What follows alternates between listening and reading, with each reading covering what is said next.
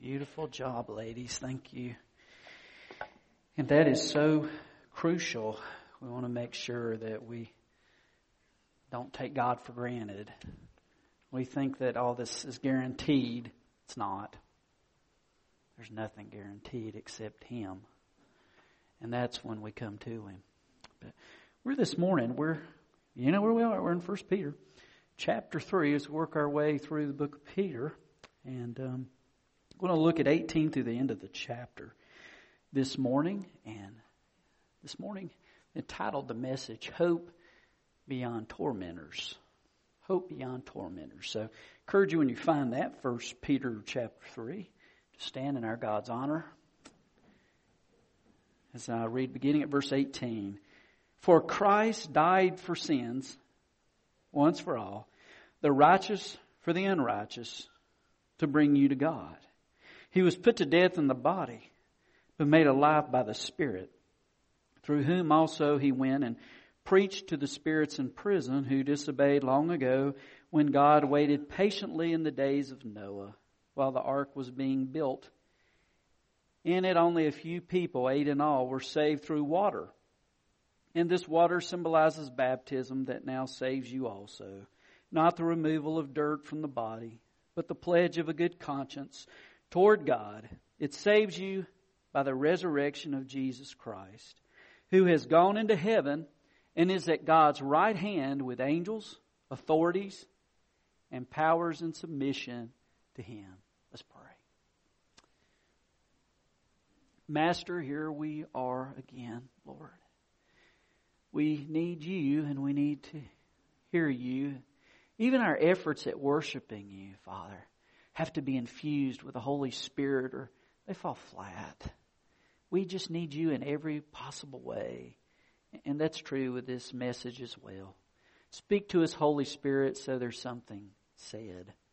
And Lord, may we leave here lifting up Jesus, because that's the way it always should be, Lord.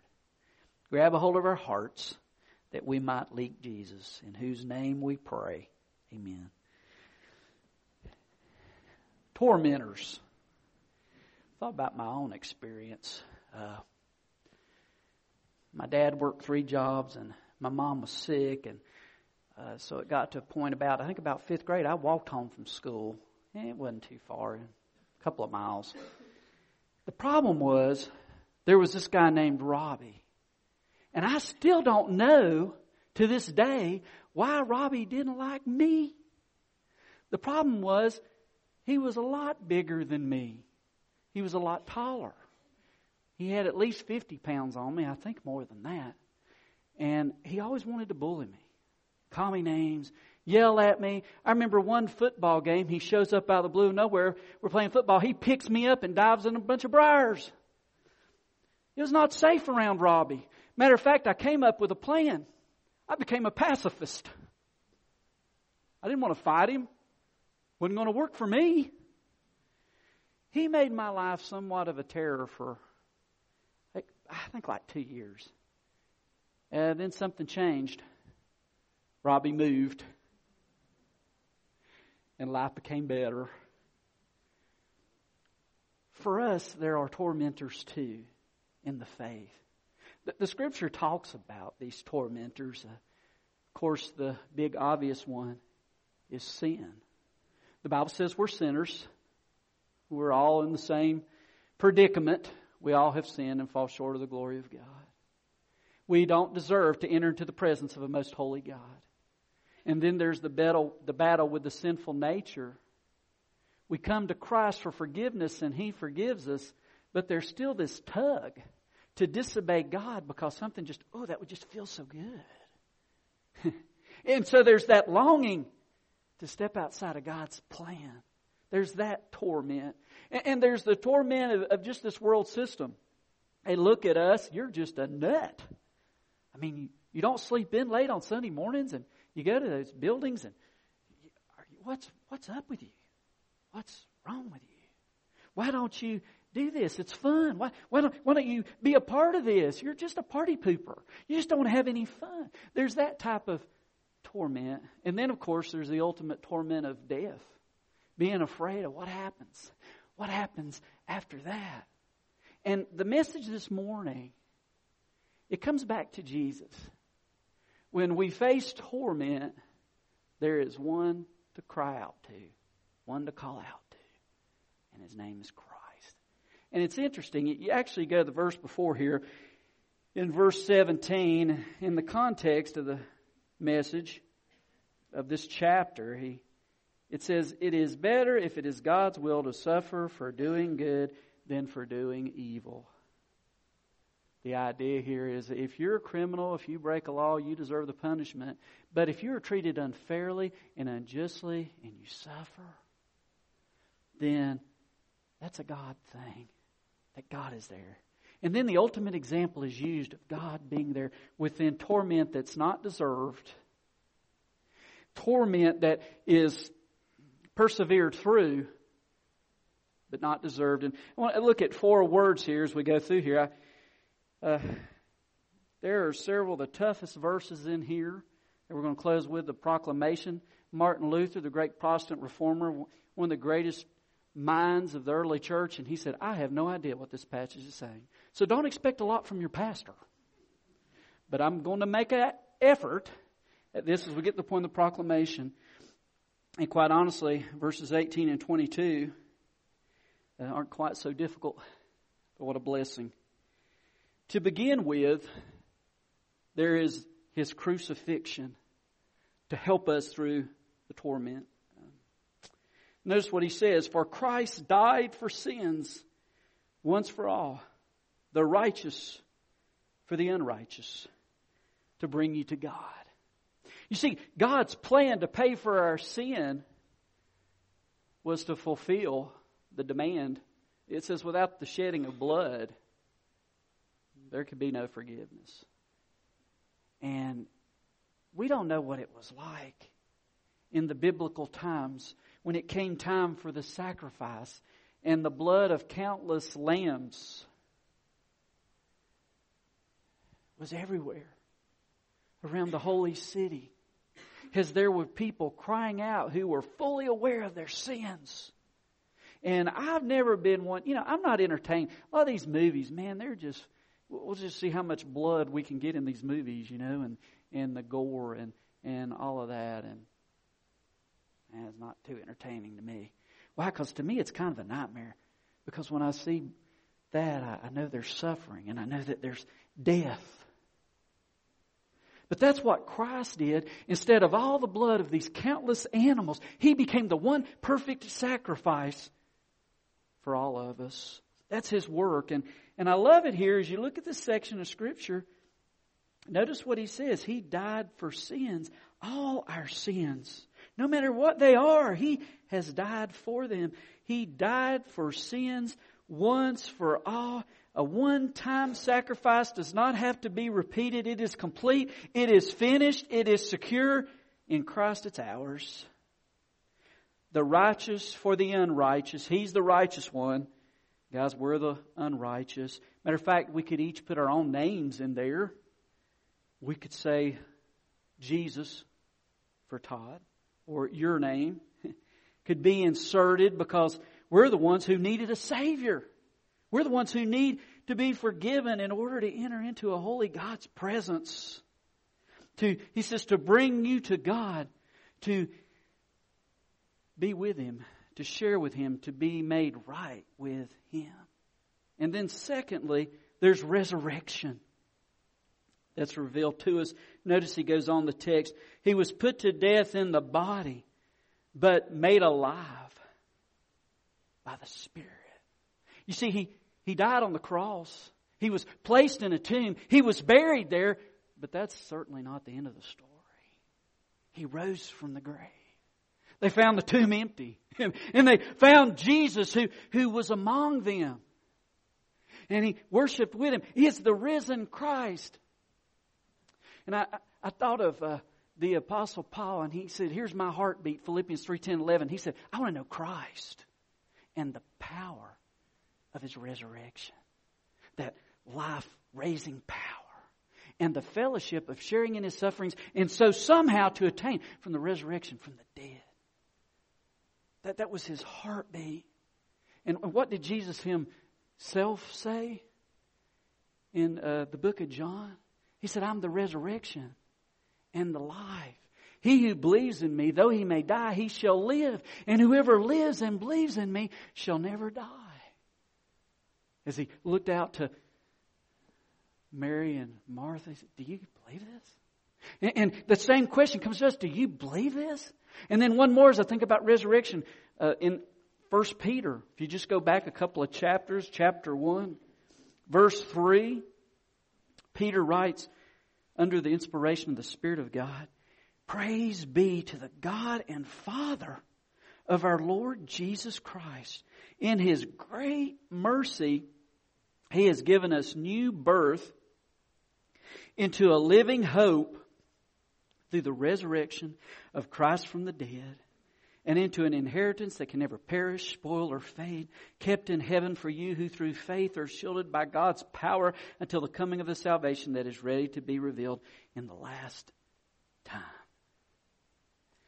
There is a new birth. Jesus said, unless a man's born again, he cannot see the kingdom of heaven. But if you've been born from above, if you've been made a new person through His forgiveness, He says you enter into a living hope.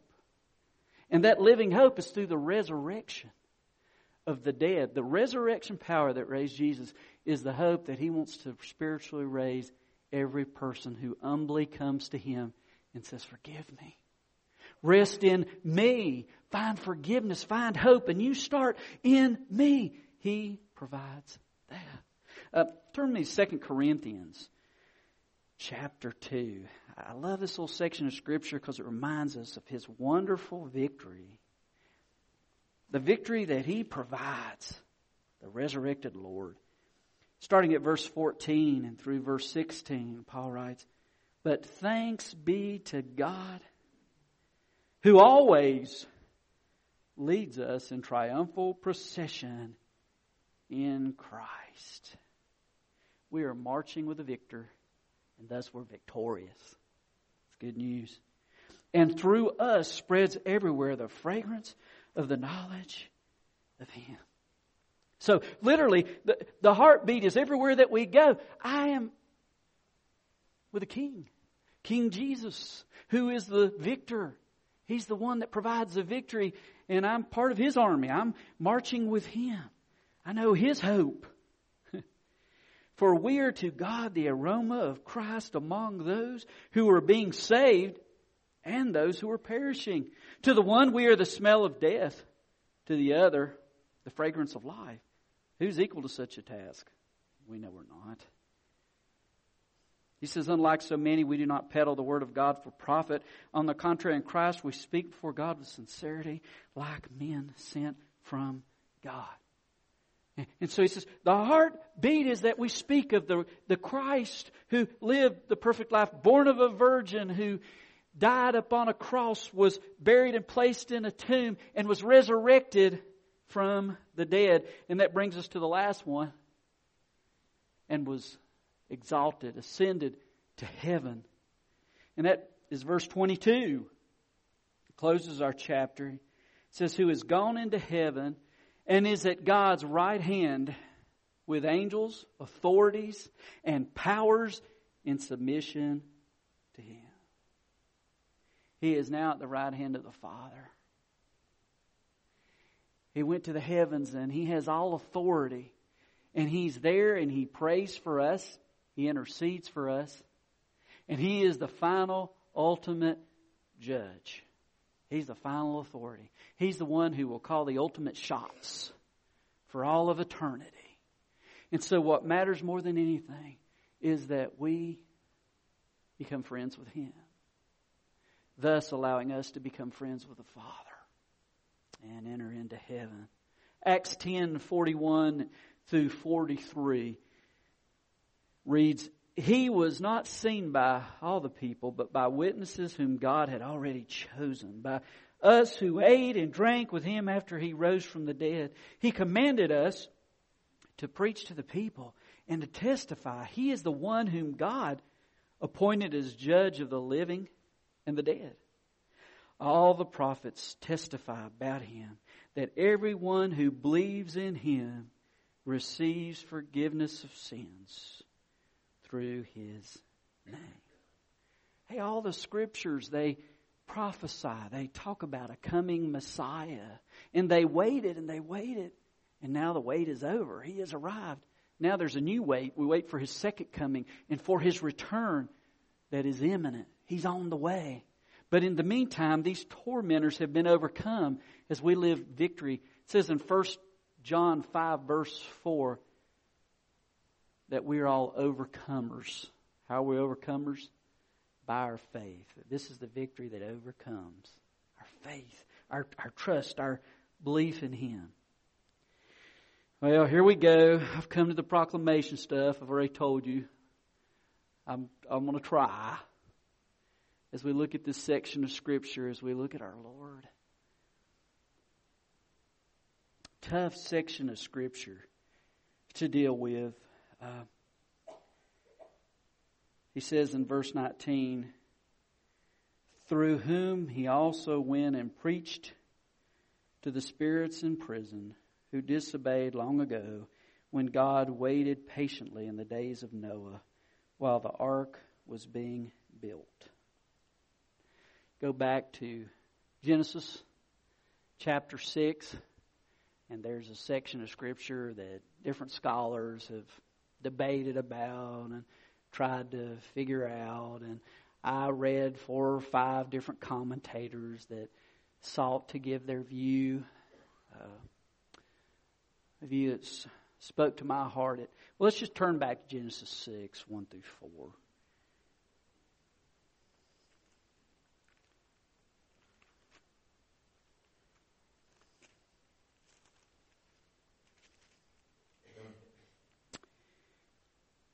It says, when men begin to increase in number on the earth and daughters are born to them,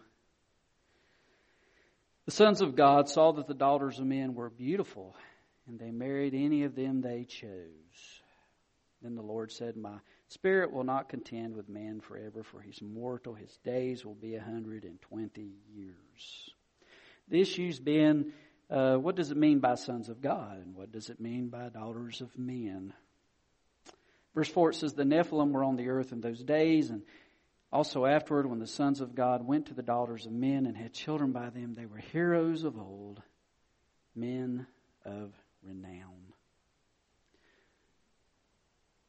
The picture here is of an offspring that was born, that was powerful, that was big, that had no room for God. There were those commentators that the sons of God spoke of. I guess this is where I fall on this, of fallen angels who had turned away from God and found their way here and in human form and in presence ended up being with women and having children.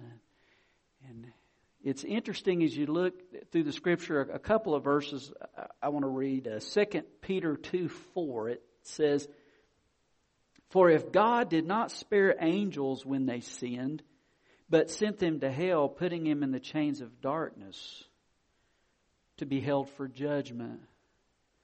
So a picture of those disobedient, those angels, those apart in the time of Noah who did not listen to God but disobeyed God and ended up in a prison, ended up bound. Jude 1:6 also speaks of this.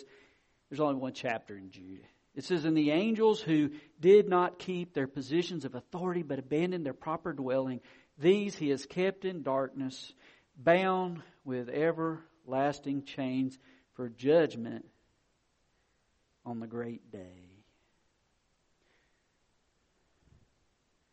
So here's, what I think happened.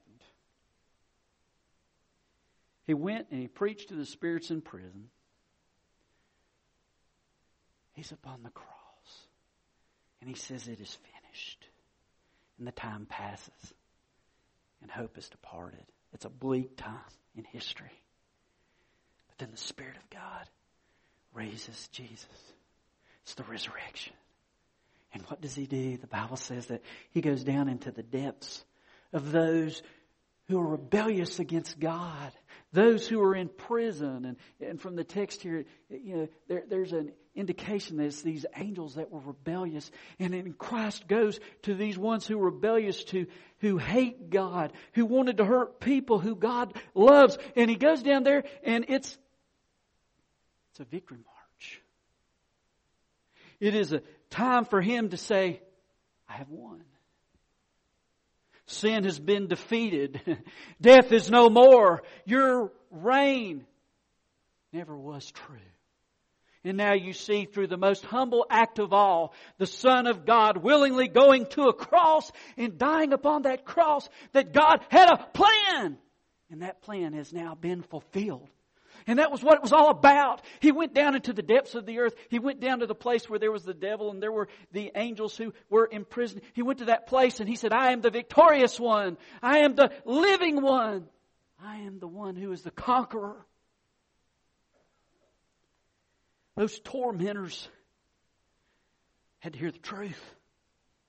The devil hears the truth. Now we come to the second issue here.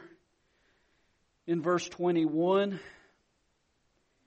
the water symbolizes baptism that now saves you also, not the removal of dirt from the body, but the pledge of a good conscience toward God. It saves you by the resurrection of Jesus Christ. It looks at first reading that baptism's what saves you, according to the text at the first look, the first glance. I think it's important we keep in mind here that as Peter writes to the people, he's thinking back to the flood. He's thinking back to that time in Genesis where Noah preached God's word for 120 years. 8 ended up on the ark. Nobody wanted to hear. The floods were coming. And the call was, you can get in the ark. And you can be safe in the ark. When the deadly waters come, you'll be safe in the ark. You won't drown. But there's safety. Just get into the ark. That was the picture. And so for the early church, they knew the account of Noah. They knew about the deadly waters. They knew of the safety of the ark. And they also knew that there was a place they could go that was safe. There was another type of ark that you entered into, and it's into the body of Christ. That when you come into the church, when you bow your heart to Jesus Christ and you receive His forgiveness and you say, you are my Savior and you are my Lord, you enter into the ark. And guys, it's not like that there were pegs on the outside of the ark and there were some people holding on saying, I'm good enough to hold on to this ark, and as the floods come, I'll hold out against the waters. No, they'd fall off that ark because you can only hold on so long. They weren't holding on for salvation. They were in the ark, saved. But it was only 8 people that heard and that responded. And the message, I believe here, is that He's saying, get into the ark of Jesus Christ and find salvation. As Lisa and Samantha saying, be ready. I wish we'd all been ready. Make sure that you're ready. Listen to the picture of this in Romans 6, 1 through 4. I want to read this from the Living Bible. So beautifully paraphrases it. He says, well then, shall we keep on sinning so that God can keep on showing us more and more kindness and forgiveness? Of course not. Should we keep on sinning when we don't have to? For sin's power over us was broken when we became Christians and were baptized to become a part of Jesus Christ. Through His death, the power of your sinful nature was shattered. Your old sin-loving nature was buried with Him by baptism when He died, and when God the Father with glorious power brought Him back to life again, you were given His wonderful new life to enjoy. As we look at the text, he says the water symbolizes baptism. It is the picture of those outside the ark who would die in the waters. And going under the water is a symbol of death to the fact that I was outside of God's mercy and His grace. And I deserved death, and going under the water is death. But praise be to God, you don't stay under the water, you come out of the water, raised to newness of life. A wonderful life that He has provided. And so, baptism is the beautiful picture. It doesn't save you, it's the beautiful picture. You've been saved. That you got in the ark. That He provided what only He could. And you got it. Not just milk you get, right? You got it. A couple of truths here and then I'm done. When unjust suffering seems unbearable, remember the crucifixion. When you think, can't make it, it's too hard, I'm hurting too much, just think about Jesus at the cross. How He suffered. Once again, I'm going to pull out a verse out of the classic, the Amplified Bible. As I said, where maybe a lot of us are classics. I couldn't believe they had Amplified Bible classic version, but Hebrews 12:3 in the classic. Just think of Him who endured from sinners such grievous opposition against Himself. Reckon up and consider it all in comparison with your trials, so that you may not grow weary or exhausted, losing heart and fainting and relaxing in your minds. Boy, there's power there when we're hurting. Remember Jesus. Remember Him on the cross. And that He loves us enough to get us through where we're going. As He made it through. And second one, and I'm done. When the fear of death steals your peace, remember the resurrection. When the fear of death steals your peace, remember the resurrection. We're all going to die unless our Lord returns first, which is glorious. That's fine with me, Lord. Just call me up. I'm ready. That's good. But if that's not the case, I'll meet Him the usual way, through death. But praise be to God, death's not the end. The resurrection is. Let's pray. Father, thank You for Your word. Is everybody in the ark? As the ladies sang, are we ready? There's only so much time, Lord. We think we've got all the time, but we don't know that. I pray this morning that I trust You've spoken to our hearts, and we simply ask that You would lead us to obey You as Your Spirit speaks to us. You know where we are, and You know where You want us to be. If it's to come to Jesus for the first time to receive salvation, what a great time to do that. Say, Lord Jesus, enter my heart, forgive my sins, take charge of me. What a great time for that. To enter the ark. Or, Father, just to obey You because we're outside of Your plan. We need to remember You are the God who went through death at the crucifixion. But that's not the end. There was a resurrection and the exaltation, Lord.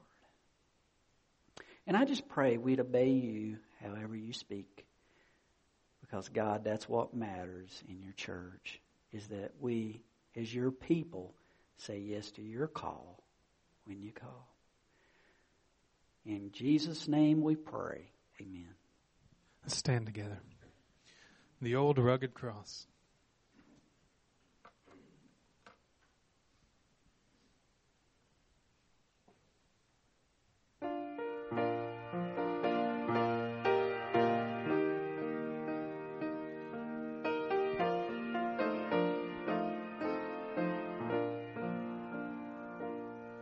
On a hill far away stood an old rugged cross, the emblem of suffering and shame. And I love that old cross where the dearest and best for a world of lost sinners was slain. So I'll cherish the old road cross,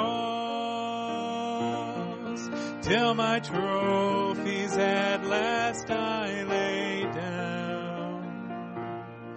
I will cling to the old rugged cross and exchange it someday for a crown. Oh, that old rugged cross, so despised by the world, has a wondrous attraction for me. For the dear Lamb of God left his glory above to bear it to dark Calvary. So I'll cherish the old rugged cross till my trophies at last I lay down. I will cling to the old rugged cross and exchange it someday for a crown. In that old rugged cross, stained with blood so divine, a wondrous beauty I see. For 'twas on that old cross Jesus suffered and died to pardon and sanctify me. So I'll cherish the old rugged cross till my trophies at last I lay down. I will cling to the old rugged cross and exchange it someday for a crown. To the old rugged cross I will ever be true, its shame and reproach gladly bear. Then he'll call me someday to my home far away, where his glory forever I'll share. So I'll cherish the old rugged cross till my trophies at last I lay down. I will cling to the old rugged cross and exchange it someday for on a hill far away. On a hill far away stood an old rugged cross, the emblem of suffering and shame. And I love that old cross where the dearest and best for a world of lost sinners was slain. So I'll cherish the old rugged cross till my trophies at last I lay down. I will cling to the old rugged cross and exchange it someday for a crown. You be